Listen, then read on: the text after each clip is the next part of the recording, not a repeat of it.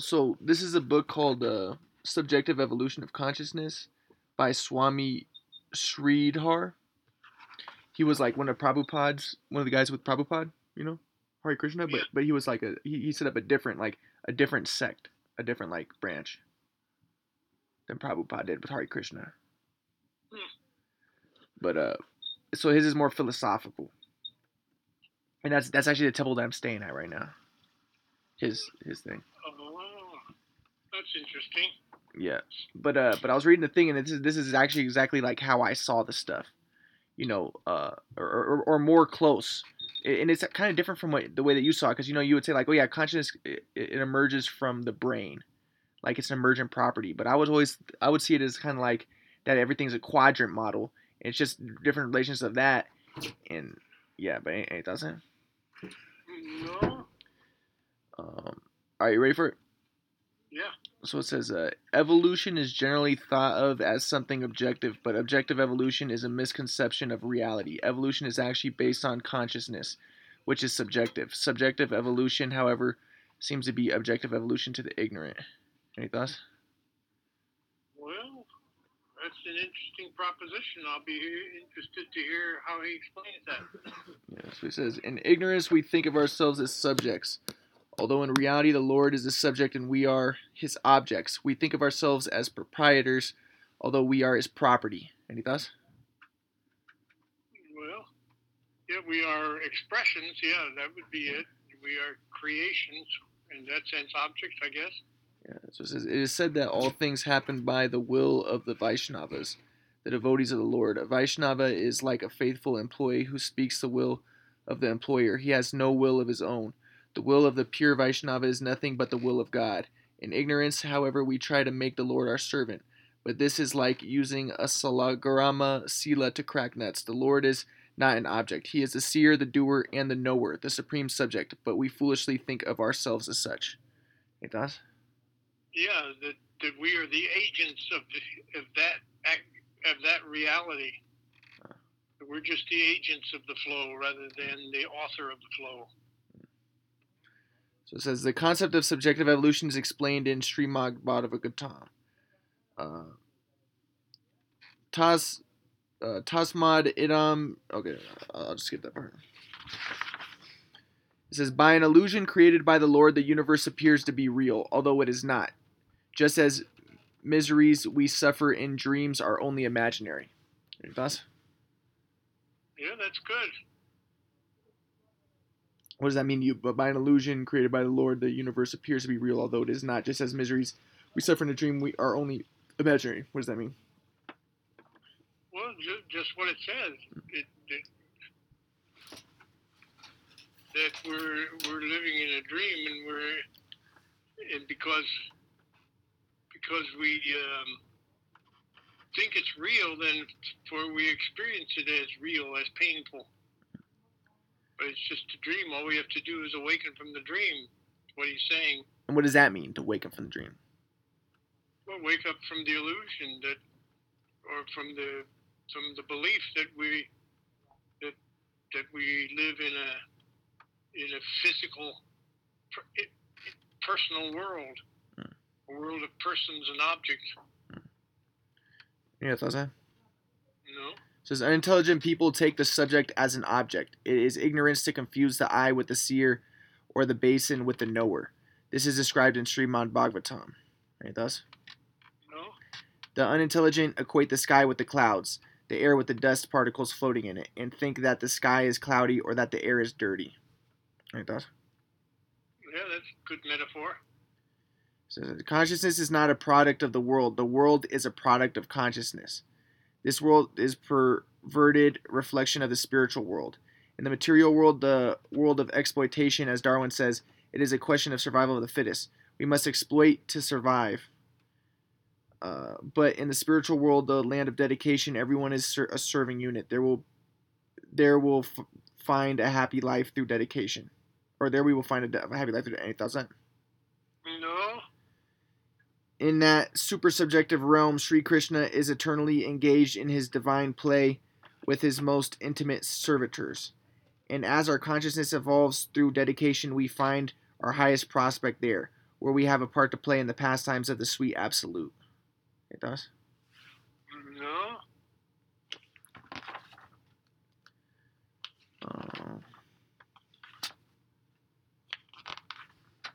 So it says fossilism, hypnotism, and the cosmos.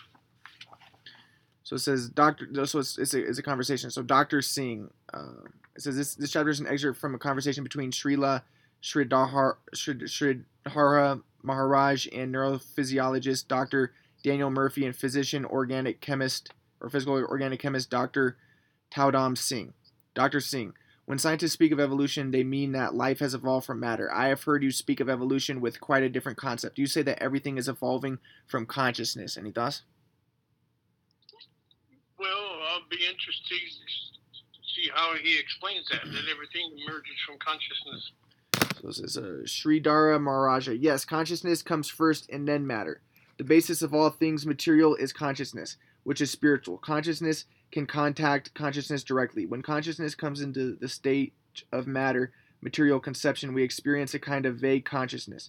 First, there is a hazy consciousness, and then material consciousness, but everything has its spiritual side. Any thoughts? Not yet. As eternal souls, our direct connection is really only with the conscious aspect of existence. For example, the earth is conceived of as a woman. According to the Vedas, the presiding deity of the earth is a woman, and the sun is conceived of as a devata, a male god. Any thoughts? No. So the soul coming into material consciousness must come through some hazy reflection of consciousness, Chidabhasa. Only then can the soul experience material consciousness. Before pure consciousness evolves to material consciousness, it will pass through a hazy stage of consciousness, or Chidahasa. So in the background of every material thing, there is a spiritual conception. This cannot but be true. Any thoughts? Yeah. Yeah, everything's a reflection, a shadow of the background. Any thoughts? No. So Dr. Singh, what is Chidahasa? Sridhara Maharaj. Something like mind. Suppose consciousness comes to feel matter. When consciousness is coming to the material world to know the material world, it has to first pass through material consciousness, and then it can feel what is matter, according to Darwin's theory. Matter gradually produces consciousness, but before producing consciousness, it must produce some hazy consciousness, then mind, and then the soul. But in reality, it is just the opposite. Any thoughts on that? No. So subjective evolution parallels objective or material evolution. But in the evolution of consciousness, the supersubject is first, then the individual soul or jiva subject is next.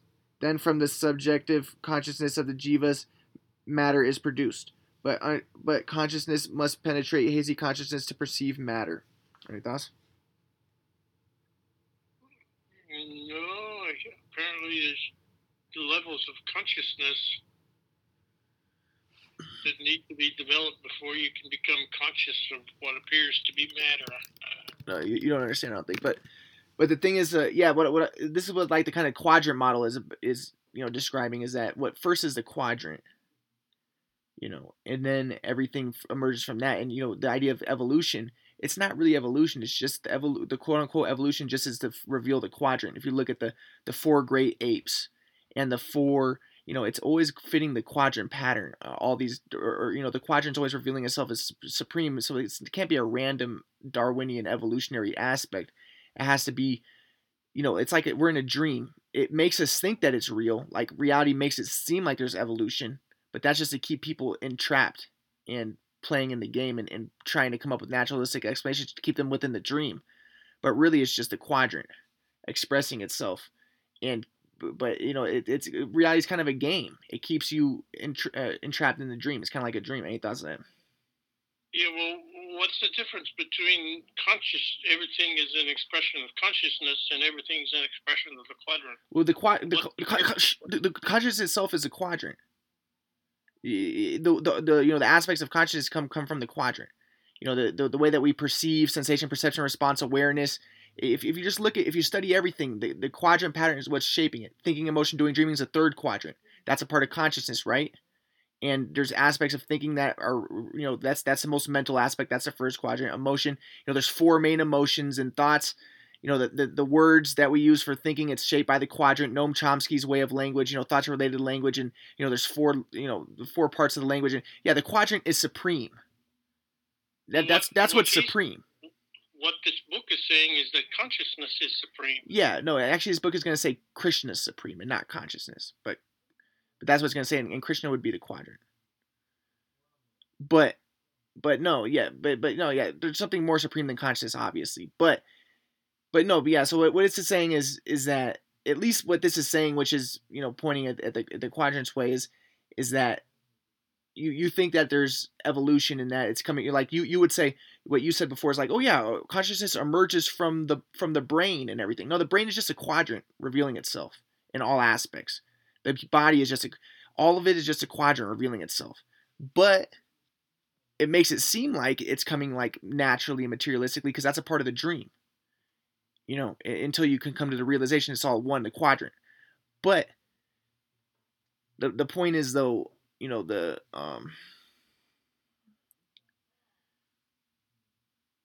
thought that consciousness emerges from the brain, but this guy's saying no. No, I thought conscious awareness does. Yeah, not okay. Consciousness. Okay, so what's the difference? Well, consciousness is the supreme reality. Awareness. No, Krishna is a supreme reality. Is going to say, it's not going to say consciousness, but yeah, what are you going to say? Well, just what I said. Yeah. So, but my point is, though, yeah, but you would say there was an emergent property, but the idea is, no, I said that's what you said before. Okay, conscious awareness is emergent property, yeah. But what this is saying is that all of it's concomitant. It's all like there is that's cause and effect thinking, to think that something emerges from something else. Really, it's just a quadrant revealing itself in all aspects. And what's emerging from what, and what's causing what, and what's affecting what doesn't really matter. It's just what matters is a quadrant's expression. Well, but what this book is saying is that consciousness is what matters, right? No, we're going to get to that later, but yeah, okay, that's what he's kind of saying. But he's going to say Krishna is ultimate. But any thoughts on it? No. All right, so it says, have you heard you speak of yeah, well, the people in this temple, they're against the idea of it's just consciousness. They would see that as Mayavadi, or they're against the idea of everything is energy. They call them Mayavadis. They believe that Krishna is the supreme. But the way I see it is it's a quadrant. But any thoughts on it? No. So it says, when scientists speak of evolution, they mean that life has evolved from matter. I have heard you speak of evolution with quite a different concept. You say that everything is evolving from consciousness. Sridhar Maharaj, yes, consciousness comes first, then matter. The basis of all things. You see, I don't necessarily put one above the other. Me, myself, the mind, it's a first quadrant. The body is a third quadrant, is the more physical. And they're all necessary, and they're all just parts of the quadrant and its expression. There's people who are the physicalists. There's four positions. There's the monists who believe that everything is the mind. There's the physicalists who think everything is physical. There's the dualists who think it's both, and there's the neutral monists who believe that it's neither the mind nor the physical. There is no mind or physical. But the idea is, though, yeah, there's mind, there's physical and stuff, but all of it really is just a quadrant's expressing itself in those relational aspects. To say like, oh, there is no mind, or oh, there is no body. Well, of course there's a mind, of course there's a body. Look, like right now I'm thinking. It's not coming from, or of course there's a physical body. Look, I'm touching myself right now. But it's really, all of it is just different relationships of the quadrant. Any thoughts? No, that's clear. So it says Sridhar Maharaj. Yes, consciousness comes first and then matter. The basis of all things material is consciousness, which is spiritual. Consciousness can contact consciousness directly. When consciousness comes into a stage of matter material conception, we experience a kind of vague consciousness. First there's hazy consciousness and then material consciousness. But everything has a spiritual side. And as eternal souls, our direct connection is really only with the conscious aspect of existence. For example, the earth is conceived... Oh, we already read that part. Okay, so something like mind. Suppose consciousness comes from matter. When consciousness is coming to the material world to know the material world, it has to first pass through material consciousness, and then it can feel what is matter. According to Darwin's theory, matter gradually produces consciousness. But before producing consciousness, it must produce some hazy consciousness, then mind, and then the soul. But in reality, it is just the opposite. So subjective evolution parallels objective or material evolution. But in the evolution of consciousness, the super subject is first, then the individual soul or jiva subject is next. So what you're saying is, yeah, like conscious awareness comes from the brain and stuff, and yeah, that's true, but really it's all just the quadrants, just relational aspects of the quadrant, and there is no cause and effect and stuff. But yeah, it is true. This guy was trying to say the other night, like, oh, but like, what about the bugs who don't have brains and they're conscious and stuff? But yeah, they have a different type of consciousness, maybe. They don't have this complex or whatever. So yeah, there's that aspect, but really, um, yeah, to deny that is kind of ridiculous. But really, it's just a quadrant. It's supreme. Any thoughts on it? What's being witnessed? It's all being as he was saying, it's being ordered. It's being structured by Krishna, by the quadrant. That's what's organizing everything. And you think that you're the subject, but really there's something controlling you, but greater. And you don't like that idea because you like the idea of, but then you're going to resign to that, or you're going to surrender to that. Not necessarily. It depends if what you're going to do with that. But regardless, I would say still the quadrant's still supreme. Whether whatever attitude or outlook you decide to adopt, still the quadrant's supreme, and it decided that for you actually. Any thoughts on that? Email? Yep. So it says, but in the evolution of consciousness, the super subject is first, then the individual soul or jiva subject is next. Then from this subjective consciousness of the jivas, matter is produced, but consciousness must penetrate hazy consciousness to perceive matter. Any thoughts? No. So I say that the process of evolution moves from the top downward. The absolute reality, if we at all assert that there is anything which is an absolute reality, must possess two qualifications. What is that? First, in the words of Hegel, he must be by himself. He is his own cause. Second, and more important to us, he is for himself. He exists to fulfill his own purpose. He is not subservient to any other entity, for then his position would be secondary. Reality, the absolute, is full in himself. All other things are coming from him. The perfect substance already exists. What appears to us as imperfect comes down according to our own defective senses. Any thoughts? No. What do you think about that? First, in the words of Hegel, he must be by himself. He is his own cause. Any thoughts? No. I would say that that's a quadrant, Yeah. Any thoughts? No. So it says the imperfect must be dependent upon the perfect, the ultimate reality, and the imperfect may be so arranged by him in order to prove his perfection. To prove the perfection of the absolute, there is conditioned and unconditioned finite and infinite reality. The defective world, therefore, has an indirect relation to the truth. Any thoughts? No. So it makes me think of like the world of forms, he's saying like imperfect, secondary, and primary, right? That's what you would say, right? Yeah. So this is from the marginal. It says, however, consciousness cannot jump at once into the conception of matter. It must pass through a process to come to material consciousness. From the marginal position, from the verge of higher eternal potency, evolution and dissolution of the material world begins. This takes place on the outskirts of Svarupsaki, which is the system responsible for the evolution of the spiritual plane, and is an eternally evolving dynamic whole. It is not that non-differentiation is the origin of differentiation. An eternally differentiated substance exists. The plane is filled with lila, dynamic pastimes. Any thoughts? No, I don't know what that means. If a static thing can be conceived of as eternal, then why can't a dynamic thing be conceived of as eternal?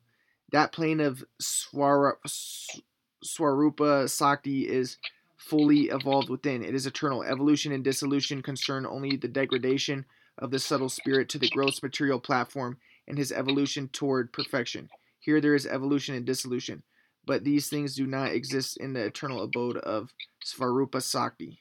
Any thoughts? No. So he's talking about like Krishna's pastimes. He's saying that the stories of Krishna. He says that that's like the world of forms, and that's where everything is coming from or whatever. Any thoughts on it? No.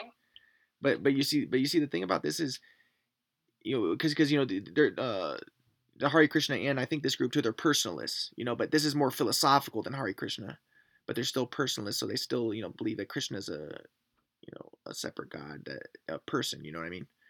But in the quadrant conception, the different relations of the different mythologies are all based around the quadrant. There's a four world religions. Hinduism's the fourth one, which is different, and it has it's more metaphysical and stuff, and it also has personal aspects too, because that's the nature of the fourth. You know what I mean? Any thoughts? So it has different, whereas Buddhism's more mental oriented, and Christianity is the second quadrant, which is more homeostasis, and third quadrant is Islam, which is more physical action oriented, and has negative qualities. Any thoughts on that, or negative connotations? No. So, but my point is though, but the Hare Krishna, they're personalists, so but they're not necessarily, but still they can look at we would look at the myths, the stories of Krishna, and say, yeah, but Krishna also represents the flow, the oneness consciousness, right? Yeah. But I think that they would they want to believe that they want to grasp onto the idea that he's a person. Any thoughts on that? No. So but that's all well and good, because they're the fourth quadrant, and the fourth quadrant is kind of has those qualities. So that their idea to want to do that is determined still by the quadrant. Quadrant's still supreme, and their differentiation in acting and living in the world and perceiving the world is still being induced by the quadrant. Any thoughts on that? Because that makes sense. Yeah, there's even four. There's a Vaishnavas, a Shaivites, and there's four denominations and all that. But all right, so it says objective evolution is what modern science calls Darwinian evolution. But how does subjective evolution unfold in Krishna conscious science? Sridhar Maharaj, you have to take the example of hypnotism. Through a form of mystic hypnotism, the super subject controls a subject to see a particular thing, and he is bound to see that. One may think that as we see a stone, the stone compels us to see it as a stone. But it is just the opposite. We are compelled to see it as a stone being under the influence of the super subject, who displays everything as he likes. When he commands, see stone, we shall see stone. Full control over whatever we see rests in his hands. No power to control what we see rests in the objective world. The objective world is fully controlled by the subjective.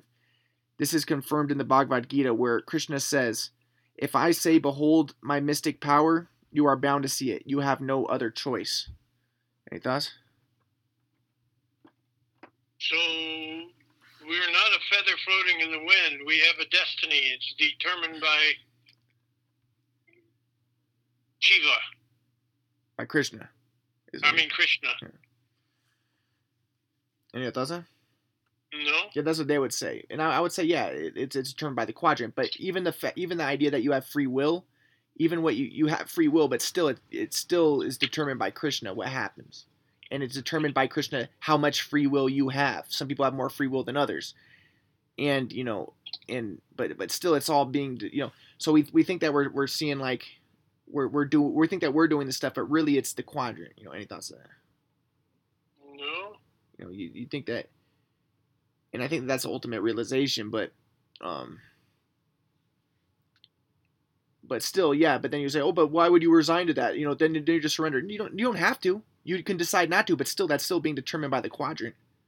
Your determination to not do that, because the quadrant still has always expressed itself as supreme. But maybe now is the end of history, because now that people know that, it might be impossible for the quadrant to maintain its aspect. So maybe it's the end of history now. But any thoughts on that? Yeah, could be.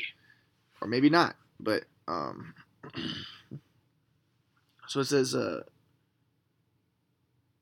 Krishna says he is the prime cause of remembrance, forgetfulness, and intelligence. He is a controller. For his own pleasure, his Leela, he can do anything. Any thoughts on that? No. This is true not only in the material world, but also in his own domain. What is meant by the statement of the Gita concerns this Brahmanda, this material world. The gist of this statement is that from the lower planetary systems up to the highest, this entire area of evolution and dissolution, everything is manipulated by him. No credit can be attached to any external thing.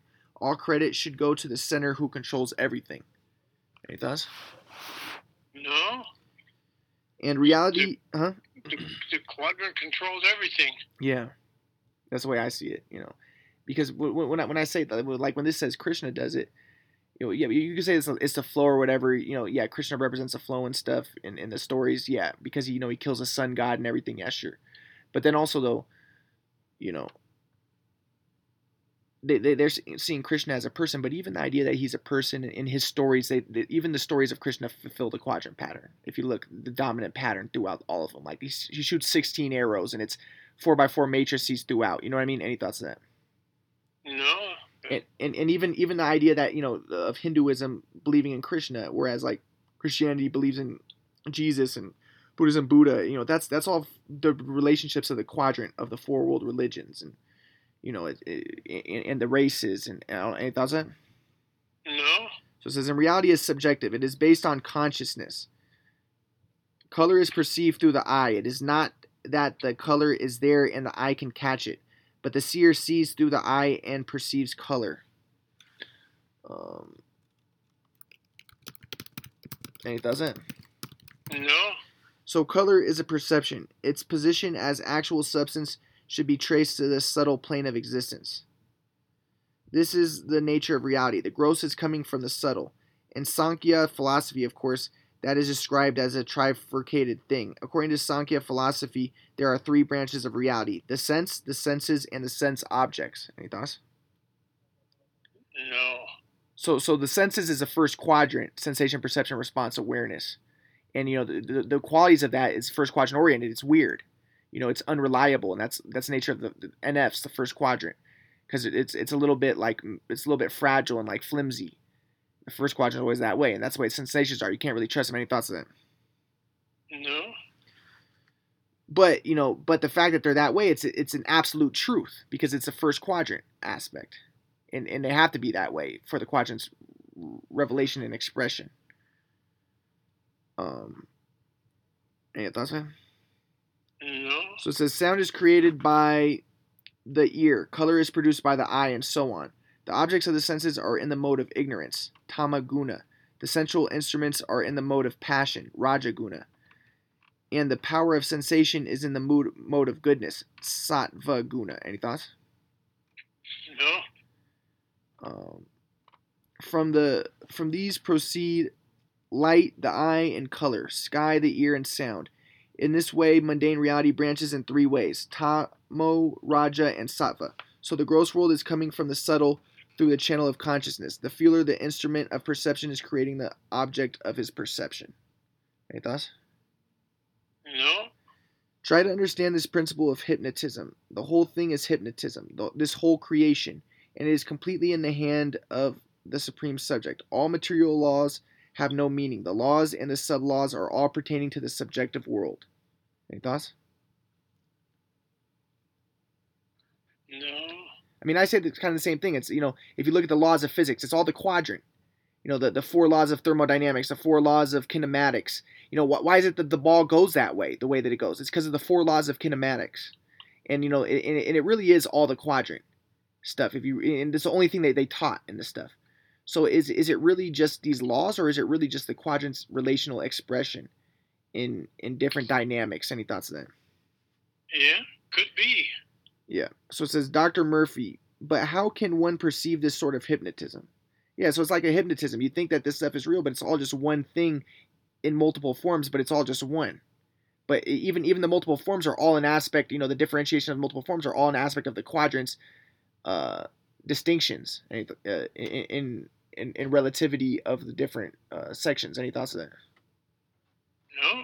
So it says, Sridhar Maharaja, how can we know beforehand that in a laboratory combining hydrogen and oxygen, two gases will produce water? Only when one comes to a particular stage of scientific knowledge can he know that a more subtle... Oh, and what I was going to say is, like, you would look at things like, oh, everything's energy and stuff like that. And like, okay, yeah, it's like, okay, it's just energy. But yeah, that could be true, like, metaphorically. What's up? See, and you still don't understand what I meant when I said everything is energy. Yeah. That was just another word that I was using. So me and him are gonna throw away some food as it's like 1 second. Yeah. we have to go to the mountains and dump it because it's like we don't want to let it go to waste, so we just like dump it to use as compost. Okay. But can we just borrow your car just to drive? No, not unless I'm in it. Yeah. Are you serious? Yeah. I'm not like your friend from high school that's gonna drive your car. No. Okay. My friend Price was in a jacket, but I can't do it right now. All right, it's cool. I'm talking on the phone with my grandpa. I'm trying to think if we could. Okay, yeah, I got you. It's all good. Hey, no worries. All right, so but no, yeah. So if anything, that's just like metaphorical. That doesn't really tell you much. Everything is energy. I know you're trying to say, okay, in the transpersonal perspective, you don't exist. Everything's energy. You're trying to get you to the idea of breaking out of self-confirmatory behavior, but still, I don't think it's accurate. The idea of everything's energy. I don't think it's helpful. Any thoughts? Well, see, you still don't understand. When I said everything is energy, what I was saying is as a metaphor for saying everything is an expression of God. Yeah, but even that. But but how does that help with that? How does that help to say everything's energy to give you that metaphor? Well, like this book is saying, everything is Krishna. Okay, but what does that have to do with energy, though? Yeah, everything's energy, sure, but what I'm saying, what's the point of that, though? No, but it's not, though. What good does that do to think that everything's energy?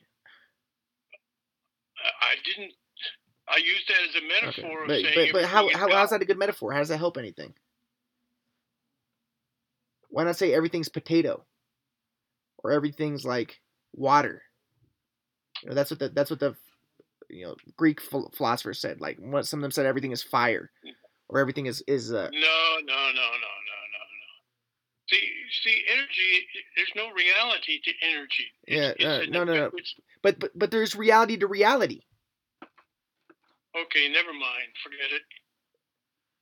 So no, but what's your point that you're trying to make? There's no reality in energy. So what? What were you gonna get? No, forget it. No, but what were you gonna say? I'm curious. You'll never understand. What do you mean I'll never understand? I've tried for years to explain what I mean. You don't. Because it's apophatic. Energy doesn't have a substance. I know what you're trying to say. It doesn't have a substance. It's not. In reality, is apophatic. So this is getting out of any mental content, so you could be open to inspiration. And when is that what you're gonna get at? That's what I've been trying to say for years. Oh, so then, and I don't get that. I just explained it to you. Well, then why do you keep asking me? And why do you keep saying it's wrong? Do you put compost away? Yeah. Yeah, only if I'm driving.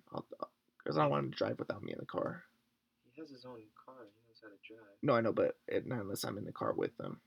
Because I don't let anybody drive my car unless I'm with them. It's a service flow. But when I'm done with talking with my grandpa, then I'll do it. Alright. So what were you saying about? Nothing. We're finished with that. No, so I understand that. Okay, but I mean, yeah, that's good, and that's a part of the quadrant model too. The flow is the fourth quadrant, letting go of all that. Okay.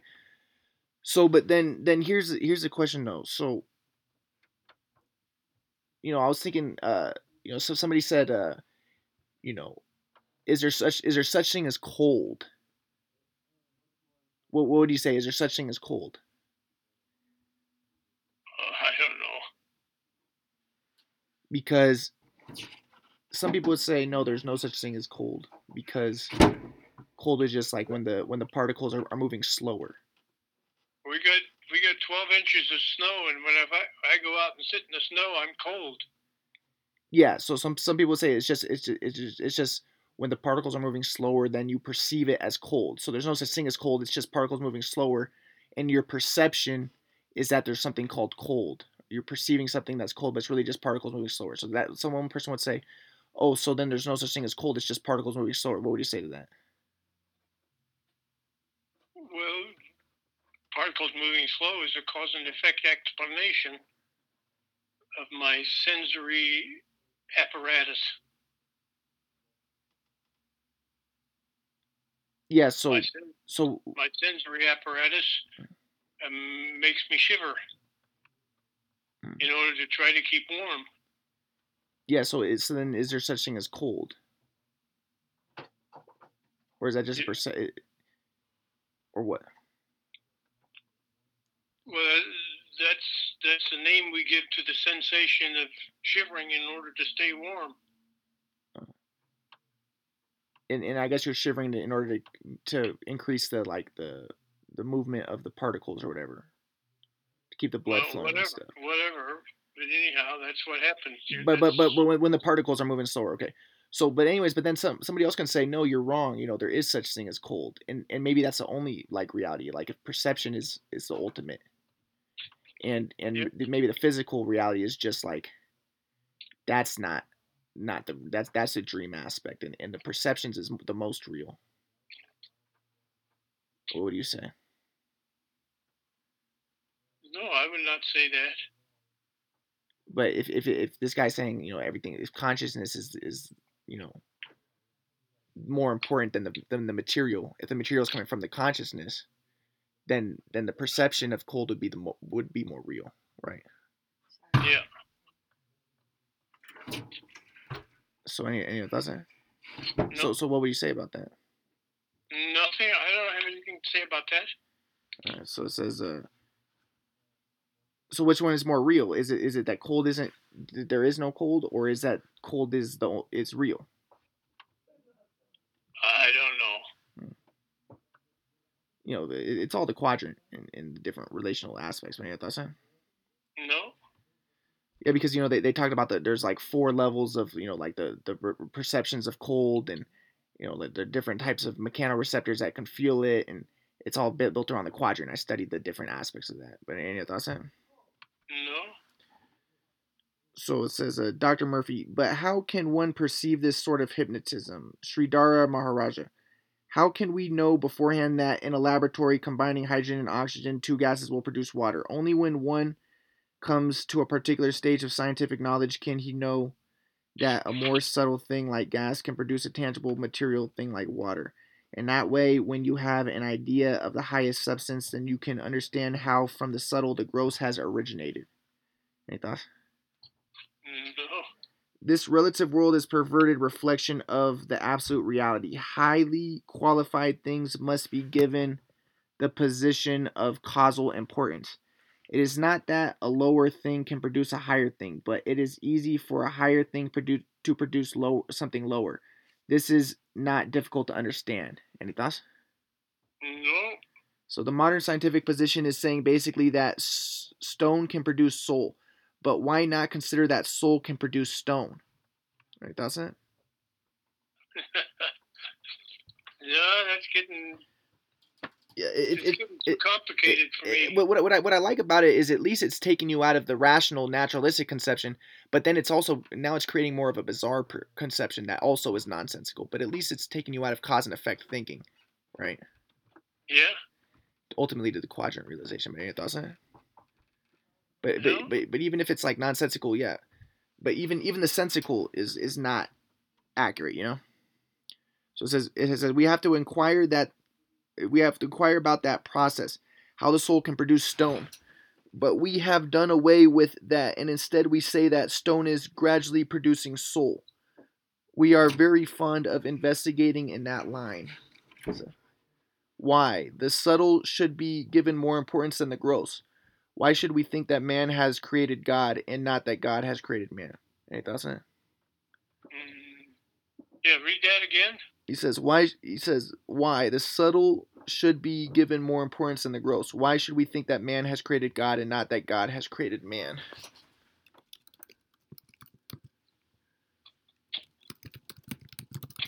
Well, that's our immediate perception. So therefore, the tendency is to simplify things rather than to look deeper. Yeah. So what would you say?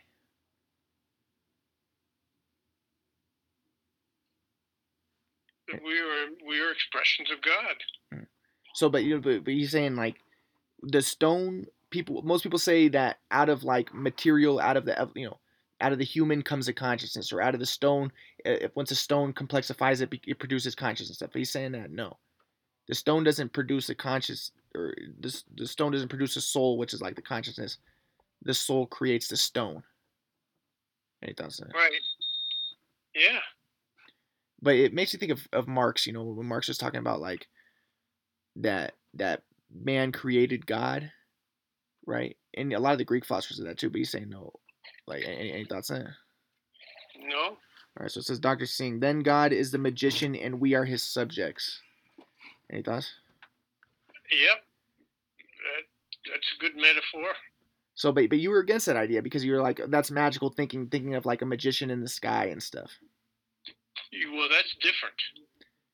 Yeah, but Hare Krishna do think that Krishna is a magician, like of a personal magician in the sky, kind of. Yeah. But yeah, doesn't. No. So it says, not only is he a magician, but the super magician. Who? Plato? He is not merely the kind of magician that is within our experience. This is their book. Oh, yeah. And it doesn't? That's good, man. That's good. And it doesn't? No. Oh, never mind. Oh, it's in my back pocket. So it says, what I mean, it could be self-confirmatory if you believe in dualism, like separation, right? But you would say, with the quadrant, yeah, that is kind of magical, and you could look at it kind of as magical, but at the same time, it acknowledges the idea of the flow, which is transcendence of the self-oneness consciousness, right? Yep. So it says, and plus, yeah, if someone attaches themselves to the idea of one thing, like, oh no, God is not a person, or oh no, God is a person, yeah, then they're attached regardless, and they're not necessarily in the flow. But but the truth, that people can get in the flow, you get realization of the truth, right? Right. Which is a quadrant. Any thoughts on that? No. Yeah. So it says, what is the role of Yogamaya, the Lord's internal potency? Sridhara Maharaja. She is found in the eternal company of Krishna. In our conception of divinity, Purusa, Prakriti, the masculine, feminine, are existing together. Potent and potency, substance and potency, are inconceivably interconnected. Otherwise, if we conceive of the Supreme Soul as existing independent of any potency, that will be the Brahmin conception of Shankaracharya, ultimate consciousness as non-differentiated oneness. Any thoughts? No. So the absolute truth includes both potent and potency, Purusa, Prakriti, consciousness with energy. Any thoughts on that? No. This is getting beyond my level of understanding. I'm not following anything. Yeah, well, let's just do like 15 more minutes of it. Ready? Okay. So it says, actually, there are three main elements to be traced within divinity: jnana, bala, and kriya. The eternal aspect of the absolute whole is divided in three ways: energy, consciousness, and ecstasy.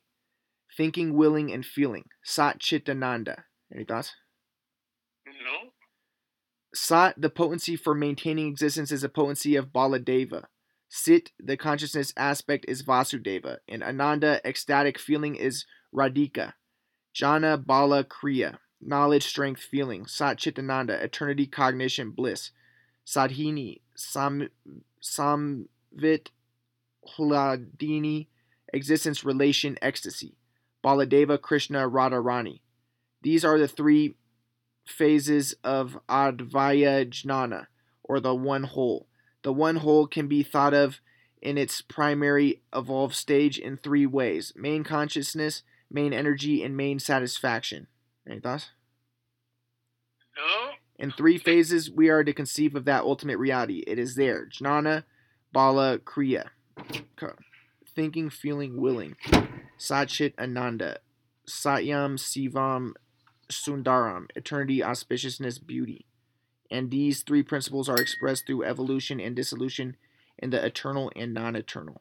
These aspects of theism have been dealt with in a very scientific way in Sri Krishna Samhita of Bhaktivinoda Thakur. Once I considered from the point of view the question of the planets in Vedic cosmology, we see that by the movements of the different planets, a solar eclipse is caused by the moon's shadow falling upon the earth. And yet in the scriptures it has been described that during an eclipse, the planet Rahu is devouring the sun or the moon. When Srila Bhaktisiddhanta Saraswati Thakur was in Puri during his last days, and an eclipse came, one devotee who was supposed to know Siddhanta, the conclusions of scripture, was sitting next to Prabhupada. He suddenly ridiculed the idea given in the Bhagavatam that during a solar or lunar eclipse Rahu devours the sun or moon. I could not tolerate that such a remark should be passed in regard to the Bhagavatam and argued that what Srimad Bhagavatam has stated is not to be taken lightly. I offered what seemed like some far-fetched support. I said that in his Jaya Dharma Bhaktivinoda Thakura has created so many characters, but I think that they are not imaginary. What he has written might have occurred during some other millennium, Kalpa, or day of Brahma, and that has now come to the surface. In this way, I went on to support the cosmological position of the Bhagavatam by arguing that what is necessary to prove reality must also have some real position. It cannot but be. In this way, my argument went, and Prabhupada supported me. Any thoughts? No. In understanding the position of the planet Rahu, what Sukadeva and Vyasadeva have said is geographically impossible, but their statements are there in Srimad Bhagavatam. And do you know what the Bhagavatam is? Yeah. Does he know what the Bhagavatam is? I don't know, but so you gotta give some context as you're reading behind what those are, like who Bhaktisiddhanta Saraswati Thakur is, who Prabhupada is. Yeah, I listen to all the serials like the Vishnu Puran and the Mahabharata and all those different serials, so I have an idea of it. And I told my grandpa about a lot of them. That's good. Because you have to have some context who these personalities are, what's being talked about. I'll explain it to him when we get to that far. So it says, and the literal meaning of the scriptures is not to be taken lightly. Considering the importance of the literal meaning of the scripture, Bhaktivedanta Swami Maharaja presented Bhagavad Gita as it is. I thought, how am I to prove that the Bhagavatam says? I don't know. But what is said in Srimad Bhagavatam must be true.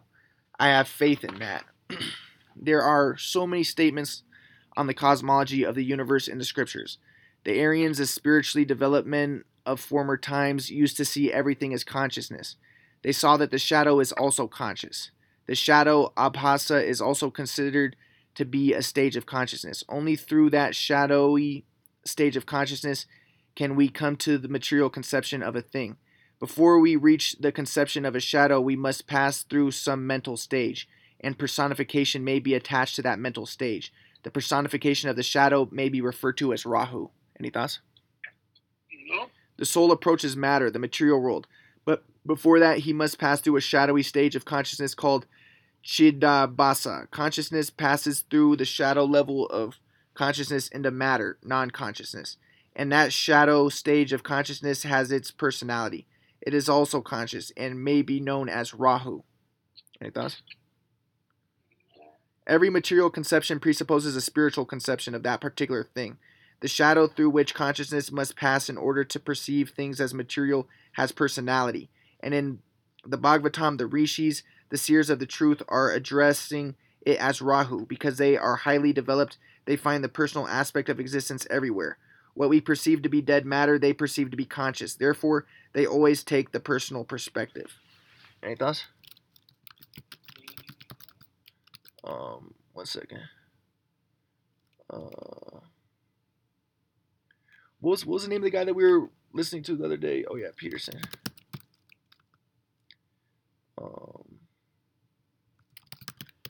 So it says, the soul, when going to experience any material conception, will have to pass through a medium which influences his consciousness to see things as material.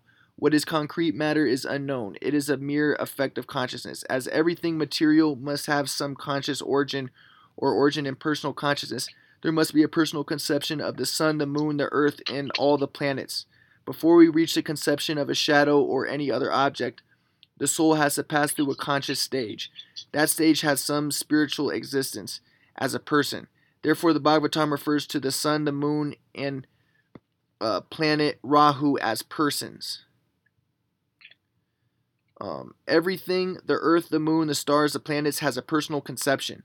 In the background of what we can perceive with our dull senses, everything that is said to be matter, there must be a personal conception.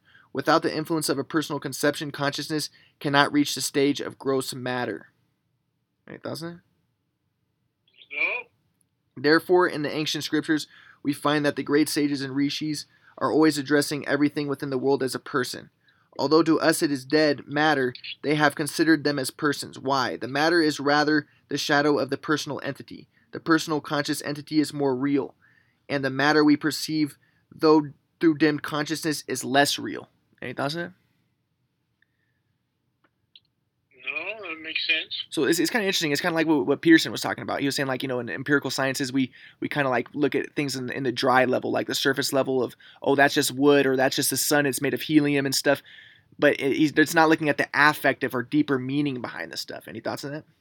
Yep. There's like a deeper code, or that there that there could be a higher metaphysical, mystical mind behind everything. Any thoughts on that? Yeah.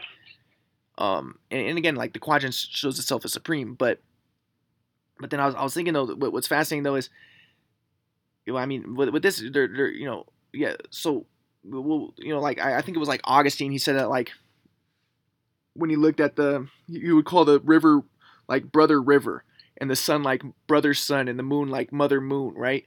And I guess that could be like a oneness type of consciousness, right? Yeah. Like seeing it all as a part of you. And like I remember when I was younger, I used to like talk to when I was considered like one of the best basketball players in the nation. Yeah, there's nobody here right now, Grandpa. I make sure to say what say things only if people are there. Like I'm careful what I say around people. You know what I mean? People come in and out of here. But yeah, so like the it could be like a oneness consciousness, but it also could be a separation consciousness if you do look at it quote unquote superstitiously, in that you're not looking for the deeper meaning of it, right? Any thoughts? Yeah. So I was thinking like the myth of Rahu, that was about the demigods versus the gods, and they were trying to get Amrita, which is like the nectar of immortality, and it was more about transcending dualism and the nectar. And Rahu took a little bit of it, and it's an etiological myth that explains why there's an eclipse. But the Hare Krishna take it literally, right? But yeah. But then the question is like, well, who's to say the Hare Krishna are wrong when they take it literally? Any thoughts on that? Yeah, they might be right. But anyways, but regardless, so like, which comes first, the myth or the reality? Like my question about like, the Mahabharata might be about the sun versus the storm, right? The Indra versus the Surya, the sun god's son, right? Arjuna, who's the son of the wind god, versus Surya, the son of the sun god. Maybe that's what it's about, just the sun. But what about, but then people might reduce it to that. But really, there's a deeper meaning to maybe just the idea that there's sun and clouds. Maybe, even physical reality is a metaphor of a deeper reality. So maybe the myth is actually more essential and primary, and that came first. And because people say, oh, well, people just got that myth by looking at reality and looking at how the sun and the clouds shape each other. But maybe the myth was primary. You know what I mean? And reality conforms to the myth. Any thoughts on that? About the cloud versus sun, the Surya, the sun god, versus Indra, the cloud god. Like, any thoughts on that? No, that's pretty heavy stuff. Yeah, but again, it's taking you out of the cause and effect thinking and stuff. And with the quadrant stuff, yeah, it definitely does take you out of all those the naturalistic conceptions and stuff, because it is all the tetragrammaton, the quadrant. Any thoughts on that? No. But pretty interesting, huh? But so it says, Dr. Murphy. So that shadow is Rahu, Sridhara Maharaja. When we conceive of the personal representation of that shadow, it will be known as Rahu. Everything is conscious. The shadow, its effect, everything. When the moon is between the sun and the earth, the shadow of the moon is coming here. And what is coming is also conscious. Everything is conscious first, and then there is matter. Any thoughts on that? Everything is conscious or consciousness? He says conscious first, then there is matter. He didn't say consciousness. He said conscious first, then there is matter. So it's kind of interesting how I used to talk to my shoes when I was playing basketball. Like, when I was considered like the best, like when I was playing basketball, I would talk to my shoes while I was playing, and I would try to like make friends with my shoes because I thought they're a part of me, right? Any thoughts of that? As if they were like objects, if they were conscious. But or even like when the girl was gonna cut off the head of a Beanie Baby, like I cried because I felt like the Beanie Baby was conscious, even though obviously it's not, it's inanimate. But I mean that can kind of trick you because it has like a face, it's a Beanie Baby. But at the same time, like the tree, like I was sad when I pulled off leaves from a tree, right? I did it and I felt sad afterwards. Even Dad was like, yeah, that was mean, but I felt sad, or even like breaking a rock and stuff. You could have that much compassion, see the rock as conscious. Any thoughts of that? Yeah. Or is it and stuff? And like, especially if you're in like a dream, who's to say what's animate? What's the difference between you and something animate? If everything's one in a dream, then then the rock is one with you. And if it's one with you, then it has a personality, right? Or any thoughts on that? Well, I don't know that it has a personality, but it is one. Yeah, but if you look at the Hindu mythology, it's all like Agni is the fire god, right? And he's fire. So like, yeah, it is interesting how they personify in all the mythologies. They personify all these objects in nature or elements of nature or aspects of reality. There's the moon god, there's the god of the bears, there's a god of the monkeys. There's a god, there's a god of luck. All of it's personified. Any thoughts of the meaning of that? Any thoughts? No. So is it just because like we understand human nature the most, we understand like personality the most, and then we ascribe these personalities to these things, or maybe it's some sort of deeper consciousness of maybe these things are conscious, or like any thoughts on that? Well, it could be. But like according to Peterson, remember he was saying that like, yeah, people look at the empirical stuff, but then they're adding the mythical aspect, which adds an affective component to it, and maybe by like making it into a person, now we're adding an affective, like a connection with these things and trying to find deeper meanings. But what comes first? Do we try to add affective like personality to these things, or maybe there is some sort of absolute truth behind the physical nature of reality that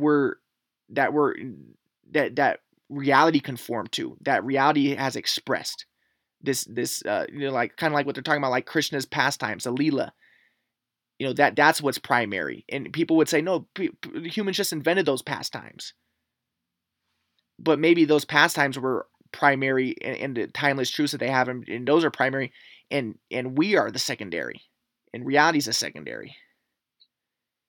Any thoughts on that? Yeah, could be. But the idea is, though, but those pastimes are just an aspect of religion, which is a second quadrant, and the second quadrant is mythological. It's weird, and it's belief, faith, behavior, belonging, and it's irrational. Like, any thoughts on that? No.